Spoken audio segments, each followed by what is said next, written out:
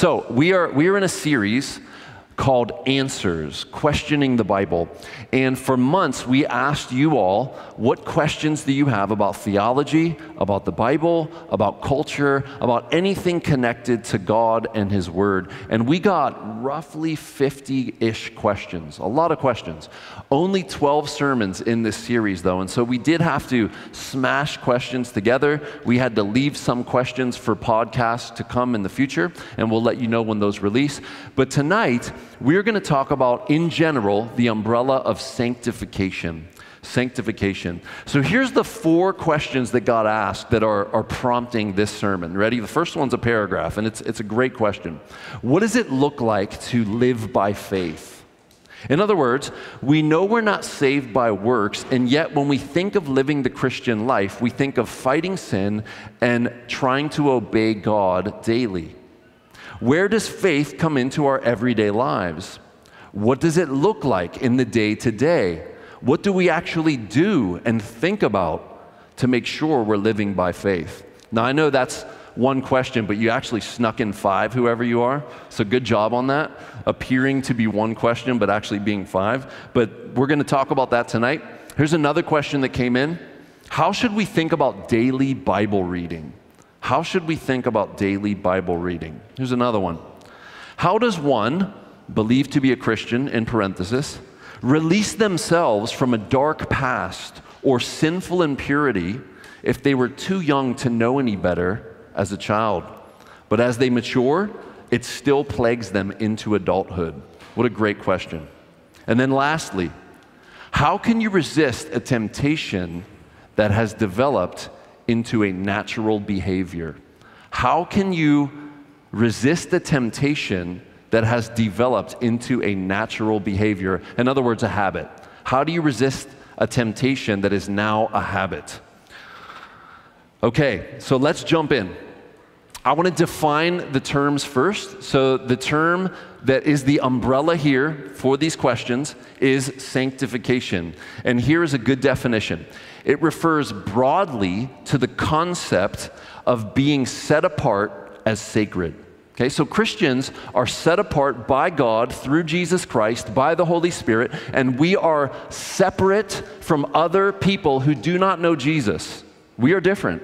In fact, we are so different that we are alive and they are dead. We are in the kingdom of light, they are in the kingdom of darkness. We serve the Lord Jesus Christ. The scripture says they serve the devil, whether willingly or unwillingly, whether consciously or unconsciously, all non-Christians serve the devil. And there are many other contrasts that the Bible makes between Christians and non-Christians. We are set apart for God's honor, glory, and use in the world. That's you.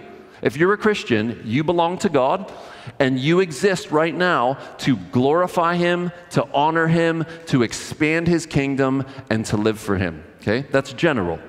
So, it refers broadly to the concept of being set apart as sacred. Sanctification also, and this is the one we're talking about here, also refers to the process of gradual purification from sin and progressive spiritual growth that should mark the life of the believer. This doctrine of sanctification draws on New Testament passages that emphasize a move toward holy and righteous living that characterizes following Christ in faith. I know you love long definitions, so there you go. So what about the scriptures? Where would we find sanctification, or we could say progressive growth in godliness in the scriptures? Well, here's a good one. 1 Thessalonians 4, 1-3, Paul is admonishing the Thessalonians, the Thessalonian church here, and he says, finally, brothers, he's wrapping up his letter. Finally, brothers, it's actually brothers and sisters. That word does not demand maleness. Brothers and sisters, we ask and urge you in the Lord Jesus, that you received from us, that as you received from us, and when you go to verse 1 in this letter, it starts Paul, Silvanus, and Timothy. Okay, so Paul is the author, but he's with Silvanus and Timothy. Perhaps one of them are even penning the letter. And so that's the us. He says that as you received from us, how you ought to walk and to please God. The metaphor of walking in the Bible is living the Christian life. We walk with God. We walk out our faith. We take action based on faith. How you ought to walk, and walk in such a way that pleases God, just as you are doing. So Paul commends the church. He says, as you're doing this, I want you to keep doing it. Why? That you may do so more and more, for you know what instruction we gave you through the Lord Jesus. Okay, so Paul, when he was there at the church, he gave them a lot of instruction, not yet canonized as a letter, so this was verbal instruction from Paul. And then he says, for this is the will of God, there's our word, sanctification. So a lot of us want to know what's God's will for my life, and here is a very clear, concrete aspect of God's will. So if you want to say to yourself, man, what is God's will for my life? You have to go no further than 1 Thessalonians 4:3. God wants you to be sanctified, or to grow in godliness. He wants you to progress from where you are right now. Every one of us are on a spectrum of godliness. You could say it like this. Every one of us are on a spectrum of Jesus likeness, and wherever you are is not where you should remain. Where you are is where you are right now, and it is what it is, and God has you there. But God doesn't want you to stay there. What happens to water that kind of stays stagnant? Does anyone know? It stinks. Okay, anyone else? It does stink. What does it fill up with? Algae. Yes, that's what I was thinking. Now, as a young, foolish kid, I lived right in a mining town with literal cracks in the earth that would smoke. And we would ride our pedal bikes back there and our dirt bikes, and it was a lot of fun. And there was, at the bottom of one of these terraced hills that we would ride our bike down, the sign said, "Danger, acid pond." So what do? I'm like, that would be fun to swim in. And I did. I swam in that thing, and thankfully I didn't like drink the water and spit it out like kids like to do. But if you wonder, why are you so strange, Chris? Now you know. In my childhood, I would swim in acid ponds, okay? Now, thankfully, it wasn't acid that like ate my skin away, and I didn't melt into a skeleton instantly. I don't even remember getting burned by it, but what I'm thinking, it was runoff from the coal mines, and it comes up from the earth, and you know, the earth was on fire underneath these mines. But it was like ugly, sulfuric, brown, rust-looking water. Not what you would want to drink, not Caribbean clear, that's for sure. Okay? And I've also played in the ponds that are green with algae. You know, they stink, they're just, you can't see anything, but you can see green slime kind of growing out of them. And if you ever do step in one of these, it kind of like gets you up to your knees in mud, and it's like, that's kind of the noise it makes. But how many of you have gone into fresh, flowing water where you can see right through it and see the rocks below, right? So the idea is, when you stagnate, you're going to stink a little bit, okay? What is going on with these lights? You're going to stink a little bit. You're going to start to grow algae. You might even become toxic and acidic, okay? So just remember that. God wants you to progress and move forward. He doesn't want you to stay where you are. Now, there are many wrong views about sanctification. Here are three. Now remember, what are we talking about? Growth in godliness, growth in Jesus like this. Number one, sanctification can happen in an instant. Okay? Some traditions teach this, that you can have a move of God on you, and you instantly are propelled into this deeper walk with God, and you struggled, but over on this side of the experience, you no longer struggle. Okay? That is false. The Bible does not teach that. Okay? Some traditions will teach even that there is some kind of hard thing that comes into your life, some kind of crisis perhaps, and prior to the crisis you were living a non-biblical life, but you claimed to be a Christian, you maybe said the sinner's prayer, you were in some sense walking with Jesus, but some crisis, some terrible thing happens in your life, you come through the crisis, and on the other side you have grown and you are propelled into a deeper walk with God. Some traditions even call this the second baptism of the Holy Spirit. How many of you have heard of the second baptism of the Holy Spirit? Okay, Eddie's had 3 or 4 baptisms in the Holy Spirit. He's a holy man. I think I see fire above your head in the shape of a tongue. That's bizarre, bro. Okay, so the tongues of fire is an Acts 2 reference. It's a joke. Just let it land there. The second baptism of the Holy Spirit is often thought that when you are born again, you are first baptized by the Holy Spirit into Jesus, and now you're in his body, but you need a second baptism which will propel you into a deeper walk with Jesus. That is not biblical. Okay, so those are three views that are not biblical. What's the biblical view of sanctification? It's called progressive. Okay, not in the political sense, but in the moving forward towards Jesus likeness sense. Say progressive. Okay, not the insurance company. Moving toward Jesus likeness. Okay, here's another verse. Okay, this is an explicit verse here. 1 Timothy 4:13 and then 15 and 16. Paul is writing to his son in the faith, one of them Timothy, and he says to Timothy, Timothy, devote yourself to the public reading of Scripture. Timothy's a pastor. To exhortation, to teaching. Practice these things. Okay, so note that practice there, highlight that. Practice these things. Immerse yourself in them so that all may see your progress. Keep a close watch on yourself and on the teaching. Persist in this. Notice the persist. Okay? Immerse yourself, practice, persist. Those are all action words.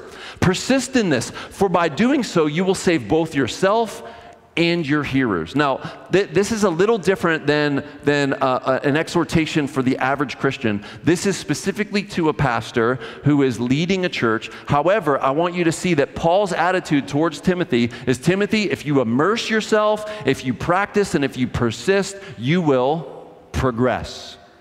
Okay, and the same goes for us. We are to progress. So wherever you are today, that's great. I'm thankful to God for that. But you do not need to stay there, and you should not stay there. Okay? Next month, perhaps next year, into 2 years, you should be a little different. One of my favorite theologians, a Pittsburgh native, R.C. Sproul, here's what he says about sanctification. Ready? Listen up. Okay? This is brilliant. He says, we're saved by grace alone and justified by faith alone. But having been saved, we don't just wait around to die. Christianity is about spiritual growth as well, and spiritual growth involves effort, the hard work of sanctification. We manifestly don't work for our regeneration. Friends, regeneration is what John 3:3 calls being born again. You must be born again or you will not see the kingdom of heaven. It's what Ezekiel 36 calls being acted on by God in such a way where he takes out your heart of stone and he puts in a heart of flesh. Okay, that's regeneration. And so R.C. says, we manifestly don't work for our regeneration or being born again, or our justification, the act of God declaring us righteous when we're not righteous. But because we're in Christ, we have his righteousness. Both acts are monergistic. Hear mono in there, one. Mono, erg for energy. Okay, God working alone. That's monergistic. Accomplished by God alone. Okay, now listen to this. Only the Holy Spirit can change our hearts. Only the righteousness of Christ, the righteousness of the Son of God, secured by the perfect obedience of Jesus, can secure our right standing before God. Sanctification, now listen up, includes our efforts. We say it is synergistic, meaning two or more working together to accomplish something. So sanctification is synergistic because both God and we are doing something, yet we aren't equal partners. God wills and works in us according to his good pleasure so that we progress in holiness. But as God works in us, we work as well, pursuing him in prayer, relying on the means of grace, the preached word, and the sacraments, seeking to be reconciled to those we have offended. Now listen to this, a very important sentence here. There's no shortcuts for sanctification. That's a sad sentence. There are no shortcuts for sanctification. It is a process, and one that all too often seems overly plodding, with progress taking years to discern. Hey, what does that mean, taking years to discern? That means sometimes when you look at yourself and you look back at yourself, even over the last couple months, you're like, I haven't moved a bit. But then over years, R.C. is saying, you can look back and say, wow, I have changed. But often we do not notice the change. Okay? How many of you have Google Photos or Apple Photos and all of a sudden you get reminded of years back, some event? Right? All of you have that, right? And so I just got reminded of 2017 and my daughter looked like she was, 6, because she was. And so I was like, yo, this is crazy. She looks so different. But in the day-to-day, she does not look different. But when I look back 6 years ago, I'm like, you are not that person anymore. And the same applies to us. When we look back at ourselves 6 years ago, I hope and pray to God that you are different than you were 6 years ago. Okay? Now, the Christian life is much like, watching Apple stock. Okay? I love Apple stock, but it goes like this, up and down. Here's a better analogy, Bitcoin stock, okay? It's like boom, crash, boom, crash, boom, crash. And that's the Christian life. But you know what always happens if you're genuinely a Christian? You are continuously moving forward. That's what happens. Even if you take a few steps back, eventually you get back on the progress trail.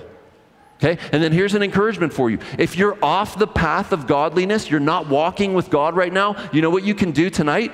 You can step back on the path, and guess what? You're back on the path. Like, you can make that choice tonight.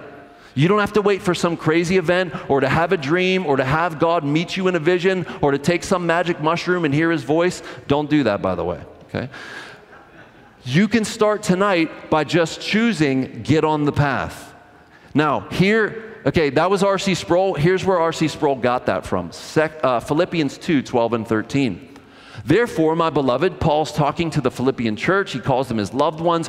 As you have always obeyed, okay, we're talking about obedience here. Now so, not only as in my presence, but much more in my absence. You were obedient while I was there. Now much more be obedient that I'm not there. And here's his instruction. Work out your own salvation with fear and trembling. Why, Paul? For it is God who works in you, both to will and to work for his good pleasure. Now, the salvation being spoken of here is not salvation from the penalty of sin and hell forever. That's taken care of at the cross. And when we have faith in Jesus, we are saved from our sins. We are saved from the penalty of hell. However, sin still has power over you in some sense, doesn't it? And so you're supposed to work against the power of sin in your life, and you are to free yourself from the sin that so easily entangles you. Okay? And we don't make excuses. Like, hey, my parents were really angry, and so I'm just an angry person. No excuse. You need to change. You need to grow, and you can. Okay? Hey, my parents were super blunt and just real and raw, and they didn't care if you liked what they said or not. And so, hey, what do you expect from me? No, you need to grow in gentleness.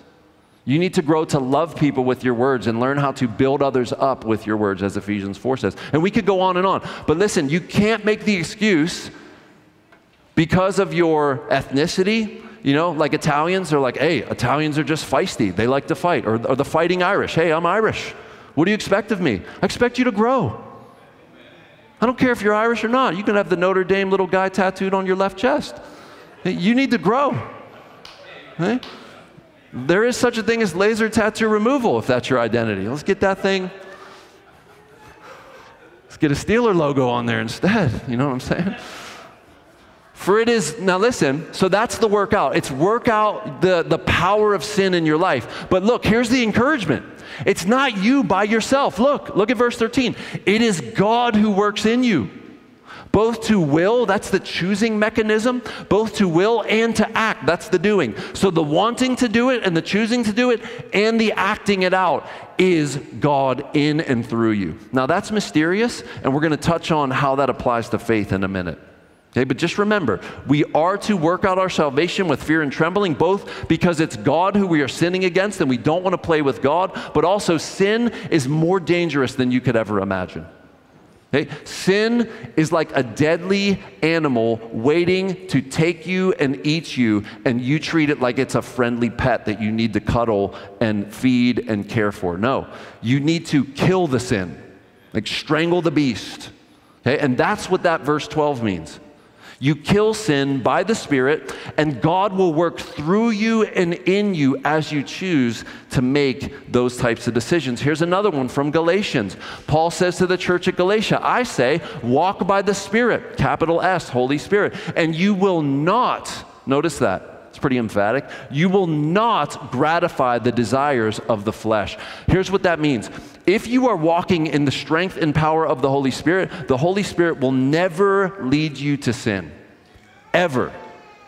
And Jesus was completely full of the Holy Spirit. He had the Holy Spirit without measure. Therefore, he never sinned. And he always relied on the power of the Holy Spirit, not just his own strength as Jesus, as God become man, but he relied on the power of the Holy Spirit to identify with our humanity, because we need to rely on the Holy Spirit if we are going to do anything good and spiritually worthwhile or eternally value.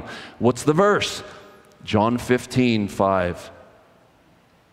I am the vine, you are the branch. Without me, you can do nothing. And so the me there is the Holy Spirit. It's the third person of the Trinity. Without the Holy Spirit, we can do nothing. We have nothing and we can do nothing of spiritual benefit. Verse 17, for the desires of the flesh, that is you minus the Holy Spirit. That's the old you unregenerate, okay? For the desires of the flesh are against the Spirit, and the desires of the Spirit are against the flesh. For these are opposed to each other. One translation says these are at war with each other, to keep you from doing the things you want to do. Here's the good news about the resurrection, friends. When we are resurrected in glory with Jesus, guess where the flesh is? Gone, dead, buried, never to resurrect again.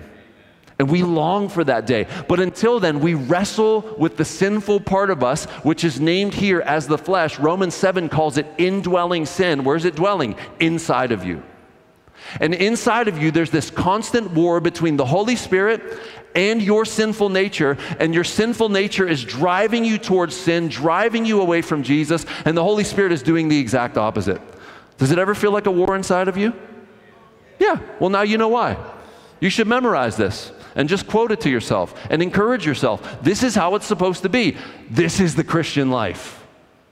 If you were lied to in any kind of theological setting that once you come to Jesus, your life will get better, it will get easier, and it will be this just incline, like you were downtown going up to Mount Washington, you were lied to. Sorry for all the Pittsburgh references tonight. It just is what it is. All right, so we need to walk by the Spirit and not by the flesh. How do you know if you're walking by the flesh? You're sinning.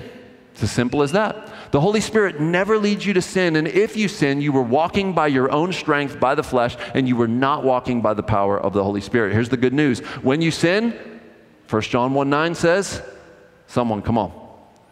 If you confess your sin, God is faithful and just, and cleanse us of all unrighteousness. That's right. And so when we sin, which we will, what do? We confess. We confess to one another, as James tells us, and then we confess to God. And he will forgive us and cleanse us of all unrighteousness. This is the good news that we have in Jesus.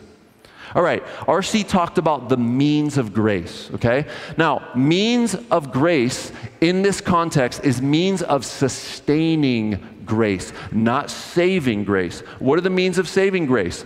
Jesus' person and work, the life, death, burial, resurrection of Jesus, and then the Holy Spirit applying that work to our hearts. That's the means of saving grace. What's the means of keeping grace, sanctifying grace? Here it is. Here's some of them. This is just the small list.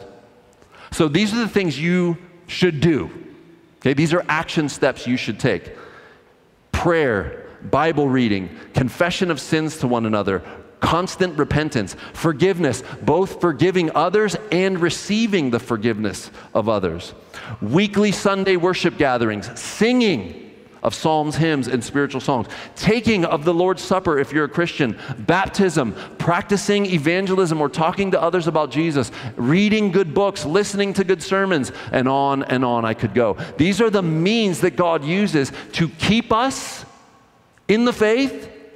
Like, God does keep us. He keeps his own. We have what's called eternal security, but there are means by which he keeps us.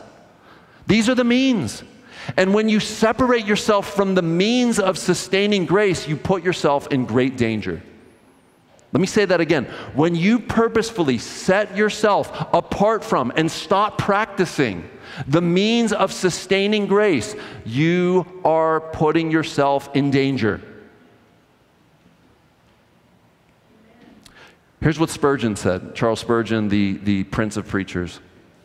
Never neglect the means of grace. God may bless us when we are not in his house, and I don't think Spurgeon means that church buildings are God's house. I just think he means, in your presence is fullness of joy, and at your right hand are pleasures forevermore. And so when the church gathers, we are worshiping God and we are in his presence in a unique way than if we are scattered or we're hanging out at Starbucks talking over coffee. Okay, so we're here worshiping, God is here with us, we are in his presence, and Spurgeon says, never neglect the means of grace. God may bless us when we are not in his house, but we have the greater reason to hope that he will when we are in communion with his saints. What is Spurgeon saying? You have a better chance of meeting with God and having him move in your life if you are gathering with God's people, because here is the presence of the Lord, because the concentratedness of the saints, think about it, if we all have the Holy Spirit in us, because we are the temple of the Holy Spirit, when there's more of us together, what does that mean? In some weird way, more of God. Now, I know you can't pour God into a measuring cup and be like, ooh, we got 4 ounces of God in here. I know that's not exactly what I mean. It's mysterious and dimensional, but it has to be true because Jesus even said, where 2 or 3 are gathered in my name, what? There I am in the midst. Now, I understand that's a church discipline text, but it's still true, right? Regardless if the context is church discipline or not, that's what he said. If 2 or 3 are gathered in my name, there I am in the midst. All right. Here's a question that was asked by you. How should I think about daily Bible reading? Okay? You should think about it as a means of sustaining grace. That's how you should think about it. Okay? I have 3 things and a subpoint under 3. We should not think of daily Bible reading like law that merits salvation or right standing with God. God loves and accepts us because of Jesus, not because of how good we are at keeping the record of Bible reading. Okay, so we should not think of Bible reading like law that determines whether or not God is pleased with me, whether he accepts me, whether he loves me. It's like, God, I got a 30-day track record going here. And he's like, my love is at 90%. Okay? And if you can just get to 60, it might grow to 91. No, God loves us in Christ and his love is full. You can't have God love you any more than he does right now. That is the good news of being in Jesus, because he loves the Son with all his love and we are in the Son. However, we should think of daily Bible reading as a means of learning who God is, what God is like, what God expects of us, what God expects of his creation, what man is like, what does man owe God, what is right and wrong, how should we live, etc. Okay, you need to read the Bible. Why? Number 3, because when you read the Bible, slowly and imperceptibly, you are developing what's called a biblical worldview. What is a biblical worldview? Think of it as scriptural sunglasses. We all wear sunglasses in the summer, and think of the Bible as your glasses, and you are looking through the glasses, and you are perceiving the world through the lens of the Bible. Think about it as a filter. Okay, there's young people in the room, so you know what Snapchat is, you know what Instagram is. You click on that filter, and you can make yourself look like Brad Pitt, even though you're not, okay? You make yourself look like, come on, Miracle, who? Jada Pinkett, maybe? No? All right. The idea is, listen, the Bible is the filter by which we should see the world. It actually doesn't distort the real image, it makes the real image come into better focus. So it's actually the opposite of a filter that distorts reality and improves it. The opposite is true. When we look through the Bible, it takes our distorted view and hones it in and sharpens it. Okay, now, listen. One pastor said it like this. Listen carefully. Especially as we near the next election cycle. Okay, listen up. We spend far more time listening to our favorite political news podcast or cable news shows or reading political commentary in the newspapers or online or in essays. We spend far more time doing that than we do reading the Bible. And so what happens? When we read our Bible, we read it through a political lens instead of reading our politics through a biblical lens. That happens. You do that. Or if you're not, hey, politics, I'm apolitical. Not me. Okay, what about your shows? Okay, what about your favorite streaming platforms? Okay, like your Netflix and your Hulu and your Amazon Prime. If you're spending 40 hours a week on them and not even 30 minutes in your Bible, you don't think that's going to affect the way you see the world? If you listen to very sensual music and you're like, I just can't beat the lust temptation. Okay. 1 + 1 equals, it's not magic. It's really not, okay?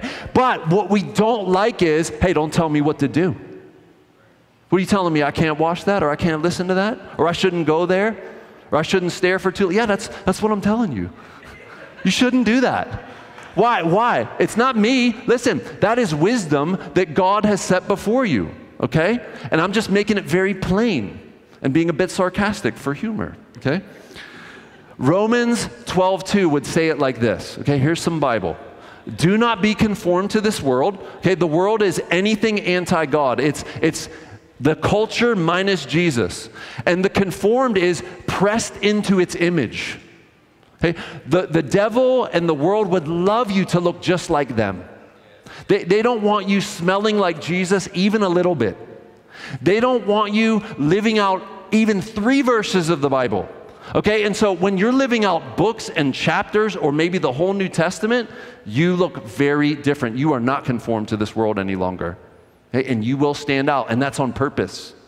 Okay, do not be conformed to this world, but what? Be transformed, be changed, be metamorphosized. By what? By the renewing of your mind.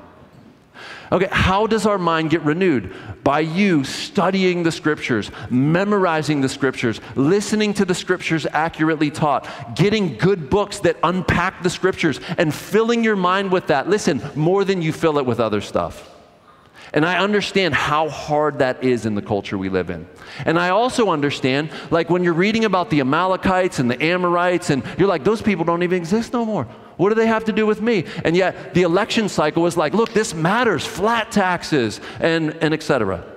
Okay? But friends, God would put much value on your understanding His Word and then learning slowly with wisdom how to apply it to the news and to the movies and to the media and to the podcast and to the things you're hearing. And this is what will happen. This is what will happen. As you grow, all of you are hearing me from the point at sanctification at which you're at. I understand that. In other words, all of us are hearing me differently right now. Okay, all of you. That's kind of amazing to me. But I'm speaking to you at the point in which you're at. As you grow, you will hear things, and immediately the Holy Spirit will be like, that's wrong. That's anti-Scripture. And then as you grow more, you'll be like, Galatians 5:16. Romans 12:2. Scripture will come to mind as you hear the lies of the enemy from wherever they come from. But when you're newer or you're unbiblical in your thinking, you're just blown around by every new wind of teaching or every new fad or every new cultural thing, and you're not solid. And friends, God wants you solid. The image in Isaiah is of an oak tree. And oaks can grow hundreds and hundreds and hundreds of years and put roots deep into the ground. They can withstand tornadoes and hurricanes and huge storms, lightning storms. They can get hit by lightning, survive it, and keep growing. Shed a few acorns and be like, what? I'm here. Okay? And friends, that's what God wants from you. He wants you to become an oak of righteousness, is the actual quote. You don't get there overnight, and you don't get there by streaming Netflix shows one after another, after another, after another, and you're like, oh, it's been 6 hours. I should probably refill my popcorn, right? It got silent. That means something. That really does mean something. I've learned enough to know that you're convicted. Look, you're pointing at each other. Just own it, man. Just own it. Just own it. I love you. I love you guys. Eddie. All right. I'm speaking to myself. Listen, everything I'm saying to you, I'm saying to me. Okay, so I'm in this message with you. I'm swimming in it, okay? Now, here's another question, all right? And this is all going to tie together. What does it look like to actually live by faith? That was one of the questions that was asked, and it is a great question. He said, we know we're not saved by works, and yet when we think of the Christian life, we think of fighting sin, trying to obey God better every day. Where does faith come into the everyday life? What does it look like in the day-to-day? What do we actually do and think about to make sure we're living by faith? This is a great question. Again, that was that one question with 5 tucked into it. Okay, here's a simple answer. Ready? Living by faith is taking God at His word and acting on it. Let me say that again. Living by faith is taking God at His word, but not just saying, oh yeah, I believe that. No, you act like you believe that. So James says in his letter, faith without what is dead? Works. The works is the acting out of what you are reading in the scripture. And if you're just reading it and you're like, man, that is dope, I love that, I'm going to memorize that, and you don't take it to action, that is dead faith.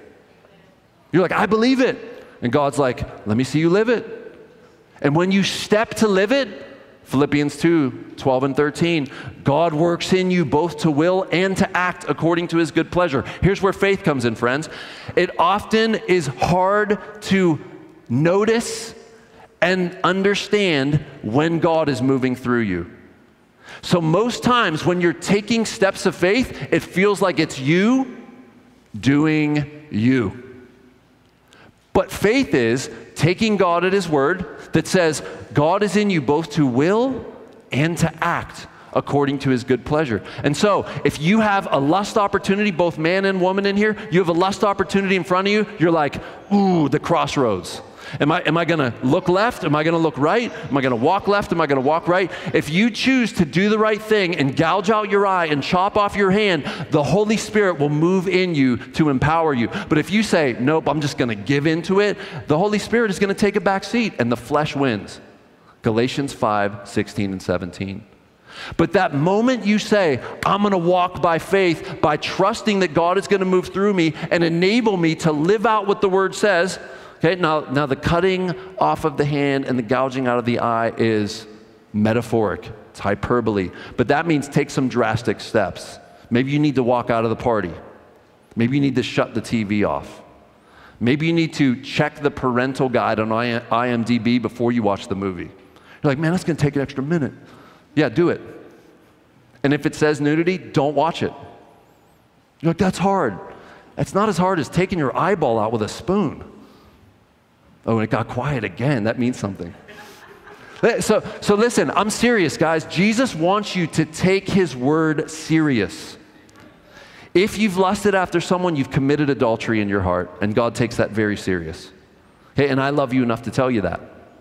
And so you should grow from where you're at. If this is you tonight, you know where to start. Start there. I need to go to war with my lust, and I need to take real action steps that are practical to keep me from offending God in that way. Amen? Amen. All right, good. Some of you are saying, can we move on to something else, please? I love you guys. All right. So here's Matthew 7. So this is Jesus in the Sermon on the Mount. And He says this, judge not, lest you be judged. For with the judgment you pronounce, you will be judged. And with the measure you use, it will be measured to you. I'm going to stop for those 2 verses. Now listen, we all love Tupac in here. We've heard, only God can judge me. And we would say yes and amen. Okay, Tupac, you're right. Only God can judge you. But some of us have picked up unbiblical notions from the culture that says something like this. It is wrong for you, Christian, to tell other people that they are wrong. You can't judge anybody. Hey, didn't Jesus say something about not judging someone? And here you are, self-righteous Christian, judging everyone. Now, that sounds on the face of the argument pretty plausible, but listen to this.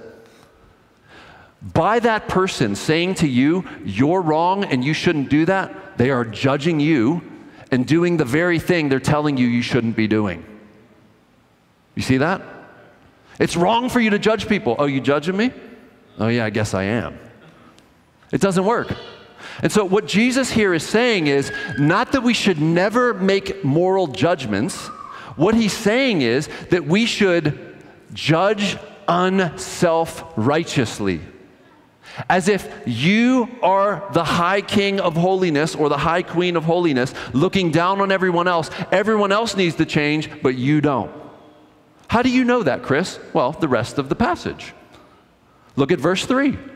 Why do you see the speck that is in your brother's eye or sister's eye? Okay? Why do you see that little tiny thing in their eye, but you don't notice the log that's in your own eye? Now, friends, this is a hard one, right? Because we judge people all the time. We scroll and we judge. We scroll and we judge. We scroll. We can't help but judge. But Jesus is like, no. No. Why are you doing that? And here's what he says. Here's the solution. You ready? The solution is, hey, why don't you notice the massive sin in your own life? The big log that when you move, it moves with you?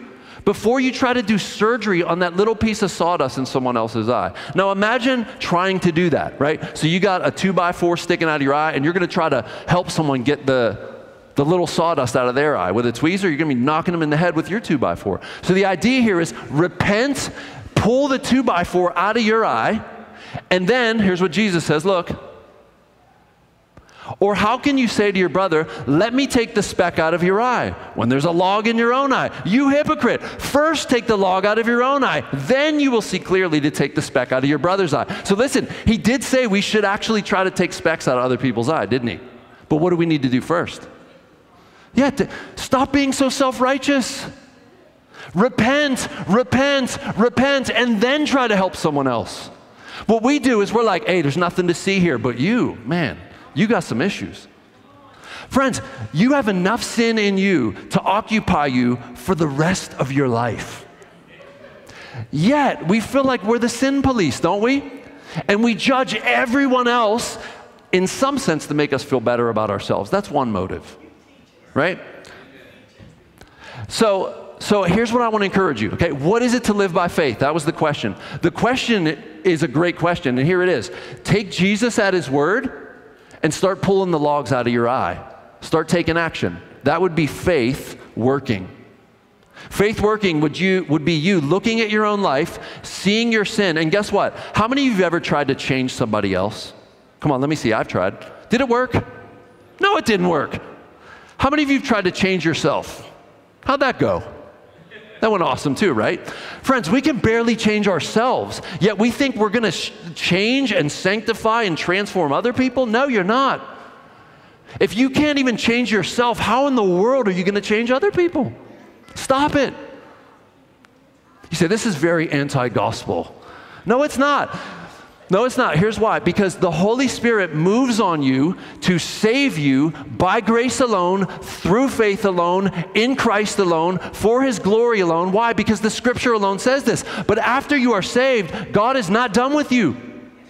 He wants you to now take steps of faith or acts of obedience, and the promise is as you do that, he will come in and work in you and through you to do that. Therefore, it's not really you. It's the Spirit of God through you doing the work. Otherwise, you'd be able to take credit. You'd be brushing your shoulders off and be like, I'm the stuff. I'm the Christian stuff. But no, you're not. The Holy Spirit will move through you, and he will enable you to repent, to change, and to take further steps of growth. Then who gets the glory? God. See how that works? That's not law. That's gospel. God gets the glory, God does the work, yet here's the part of faith. The part of faith is this: you need to take action. We often feel like if we could just lay down and take a nap, we would grow and wake up more godly. It doesn't work like that. You need to take action, and God will act through your acting. Now, I have a few more texts and we'll be done. Here's Romans 8, 12, and 13. So then, brothers and sisters again, we are debtors, so we're in debt. Not to the flesh, that's the sinful part of you, to live according to the flesh. For if you live according to the flesh, you will die. Now, I take that both really, like you're going to die eventually because of sin. The wages of sin is death. But practically, friends, how many of you have seen the death of relationships, the death of joy, the death of opportunities, the death of friendships, the death of good things because of your sin? That's what it's saying here. You live according to the flesh, and you're going to experience all manner of death. God wants life for you, not death. And he tells you what to do. And friends, he then promises, if you take actions according to my instruction, I will work in you and through you. That's the good news. For if you live according to the flesh, you will die. But if by the Spirit, notice by the Spirit, you put to death the misdeeds of the body, you will live. If we will, as Christians, commit to pleading with God to change and transform us, to kill our sin, and then we take actions to kill our sin, God will give life. That's the promise. Now, it takes one thing for you to believe that. That is a kind of faith. I believe that. But then there's a whole nother level of faith that says, I'm going to act on that. I'm going to act on that. And when God sees you acting on his word, that's living faith. That's not dead faith. Faith without works is dead. And so real faith works. Real faith acts. Real faith takes steps of action. Trusting God to work in you, both to will and to do. Here's another one. Hebrews 13, 20 and 21. Now may the God of peace, who brought again from the dead our Lord Jesus, the great shepherd of the sheep by the blood of the eternal covenant, gospel, verse 20, gospel, equip you with everything good that you may do his will, walking out the Christian faith. But what came first? Gospel. So this is an important point.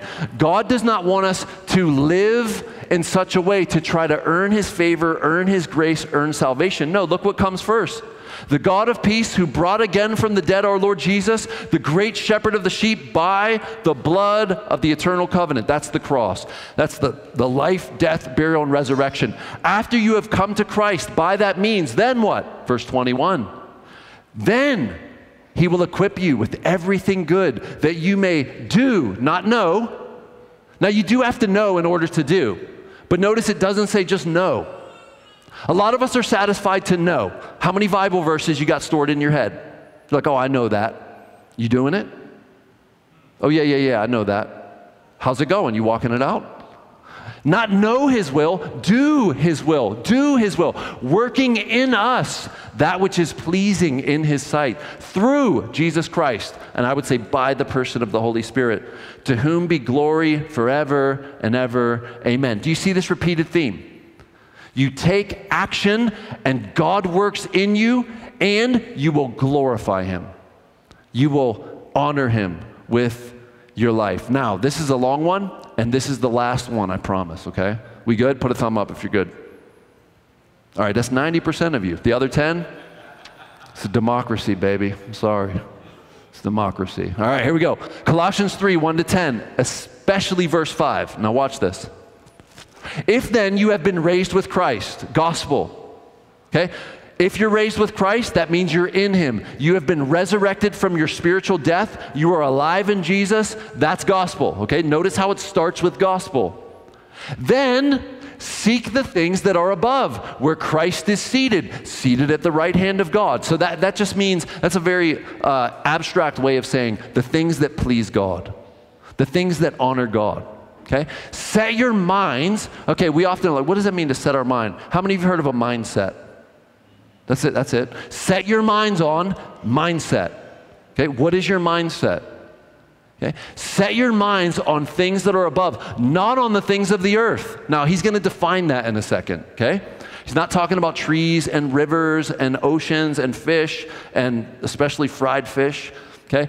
For you have died, and your life is hidden with Christ in God. When Christ, who is your life, appears, you will also appear with him in glory. Now watch. Remember here, things of earth, not on the things of earth. Look at verse 5.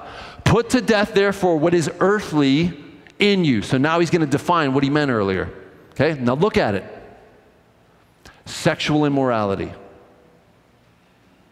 impurity, passion, that has to do with bodily passion that would dishonor God, evil desire, covetousness, which is idolatry. Now, I am a superhero movie kind of junkie. It is my one guilty pleasure. I even like the DC movies, and I know that disturbs some of you. And I have seen both Shazam movies, and that disturbs even more of you. How many, let's be honest, confession time, how many of you seen the first Shazam movie? Oh, more than you than I thought. Okay, so remember he has to fight the 7 deadly sins? You remember that? And the last of the 7 deadly sins that was hiding, you remember? What was it? It was envy.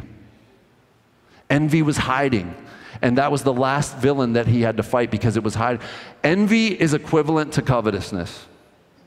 Okay? Envy, listen, envy and covetousness looks at what other people have, and you're upset at them because you don't have what they have. It looks at someone else's spouse and wishes, why can't my spouse be like that? It looks at someone else's life and imagines their life is far better than mine. It looks at someone else's anything and is dissatisfied with one's own, and that is a sin against God. In fact, did you know it's the 10th commandment? Do not covet your neighbor's house, your neighbor's wife, your neighbor's animals, your neighbor's fill in the blank. And friends, our culture is set up for covet fest, isn't it? And envy is in the air we breathe, and we envy and we don't even know it. That's why it's hidden. I think that was a great move that they did by hiding envy, because it is the sin that hides, and we make all kind of excuses. Oh, it's not envy, I'm not coveting. And it's killing you. It's making you dissatisfied with the gifts and the life that God has given you, and you're imagining some kind of fantasy life that doesn't even exist, and you're dissatisfied with your own life.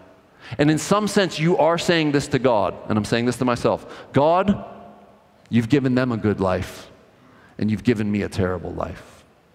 And friends, if that's your attitude towards God, how's your relationship going with Him? Seriously. So here, look what it's called. Covetousness, which is idolatry, meaning the worship of false gods. No, that's Old Testament, man. There's no more Moloch gods. There's no more Baal worship. No, but we worship bank account. We worship followers on social media. We worship praise of man. We worship relationships that others seemingly have that are better than our own. We worship many things, and God says, that is competing with me. Now listen, I could leave you here and just say, stop coveting, okay? But I won't. Here's what I'll say. God wants to free you from this sin so that you might have the joy of the Lord. Coveting and envying destroys your joy, friends. And it is the joy of the Lord that is our strength. And so if you feel weak, if you feel beaten down, if you feel tired, if you're like, I can't do this Christian life, friends, check the hidden envy. Find it, kill it, and watch God restore your joy. So when your car gets a flat tire, which mine just did, you don't look at someone else with 4 tires and go, God, fist to the heavens. Now that's a stupid example, but we do these types of things, right? No one else's tire goes flat, just mine. No, I'm serious. Like we do that, right?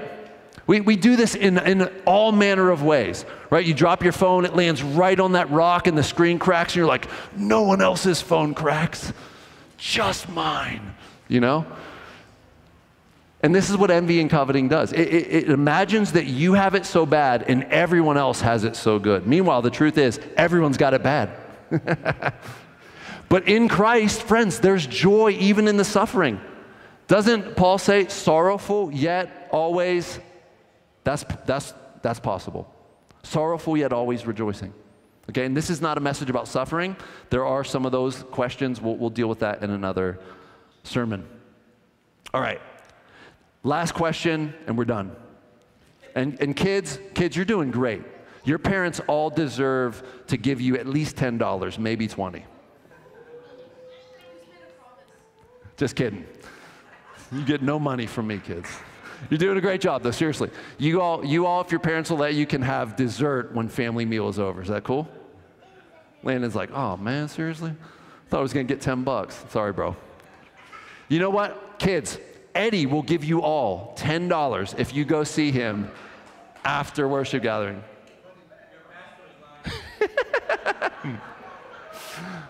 All right, here it is. Look, guys, last one. Here's the last question.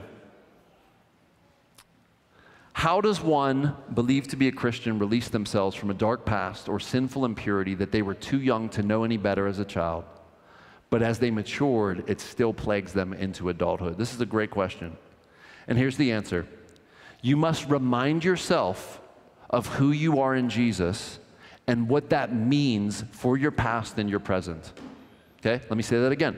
You must continually remind yourself of who you are in Jesus and what that means to both your past and your present. Here's 2 verses. You ready?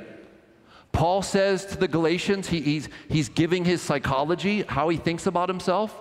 And he says, I have been crucified with Christ. That is Paul's past self, the one that hunted Christians, threw them in jail, executed them, was hating Jesus, blaspheming. He said, that Paul has been crucified with Christ. It is no longer I, that past Paul, who lives, but it's Christ who lives in me. But now look, and the life I now live, this is the new Paul, I live in the flesh, I live by faith in the Son of God, who loved me and gave himself for me. And so what does that look like practically? Friends, I am plagued often by my past. I have a memory. Every time I go back to my old neighborhood to visit my parents, I'm flooded with terrible things I did and said and sins I've committed against others and myself and God ultimately. And you know what I do? I literally say this to myself. That Chris is dead. That Chris is buried. This Chris alive now is new. I literally say that to myself. That old Chris is dead. And I don't have to walk in the shame and guilt of that old person. Is that not what 2 Corinthians 5:17 says? Therefore, if anyone is in Christ, he or she is a new creation or creature. The old has passed away. Behold, the new has come.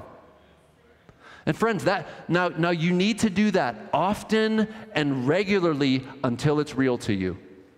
It will become real to you. At first, it'll feel like a mind game, but this is the Word of God, and as you speak it to yourself and remind yourself of it, the Holy Spirit does amazing, mysterious, transforming work on your inner thinking, and He changes the way you think about yourself in the past.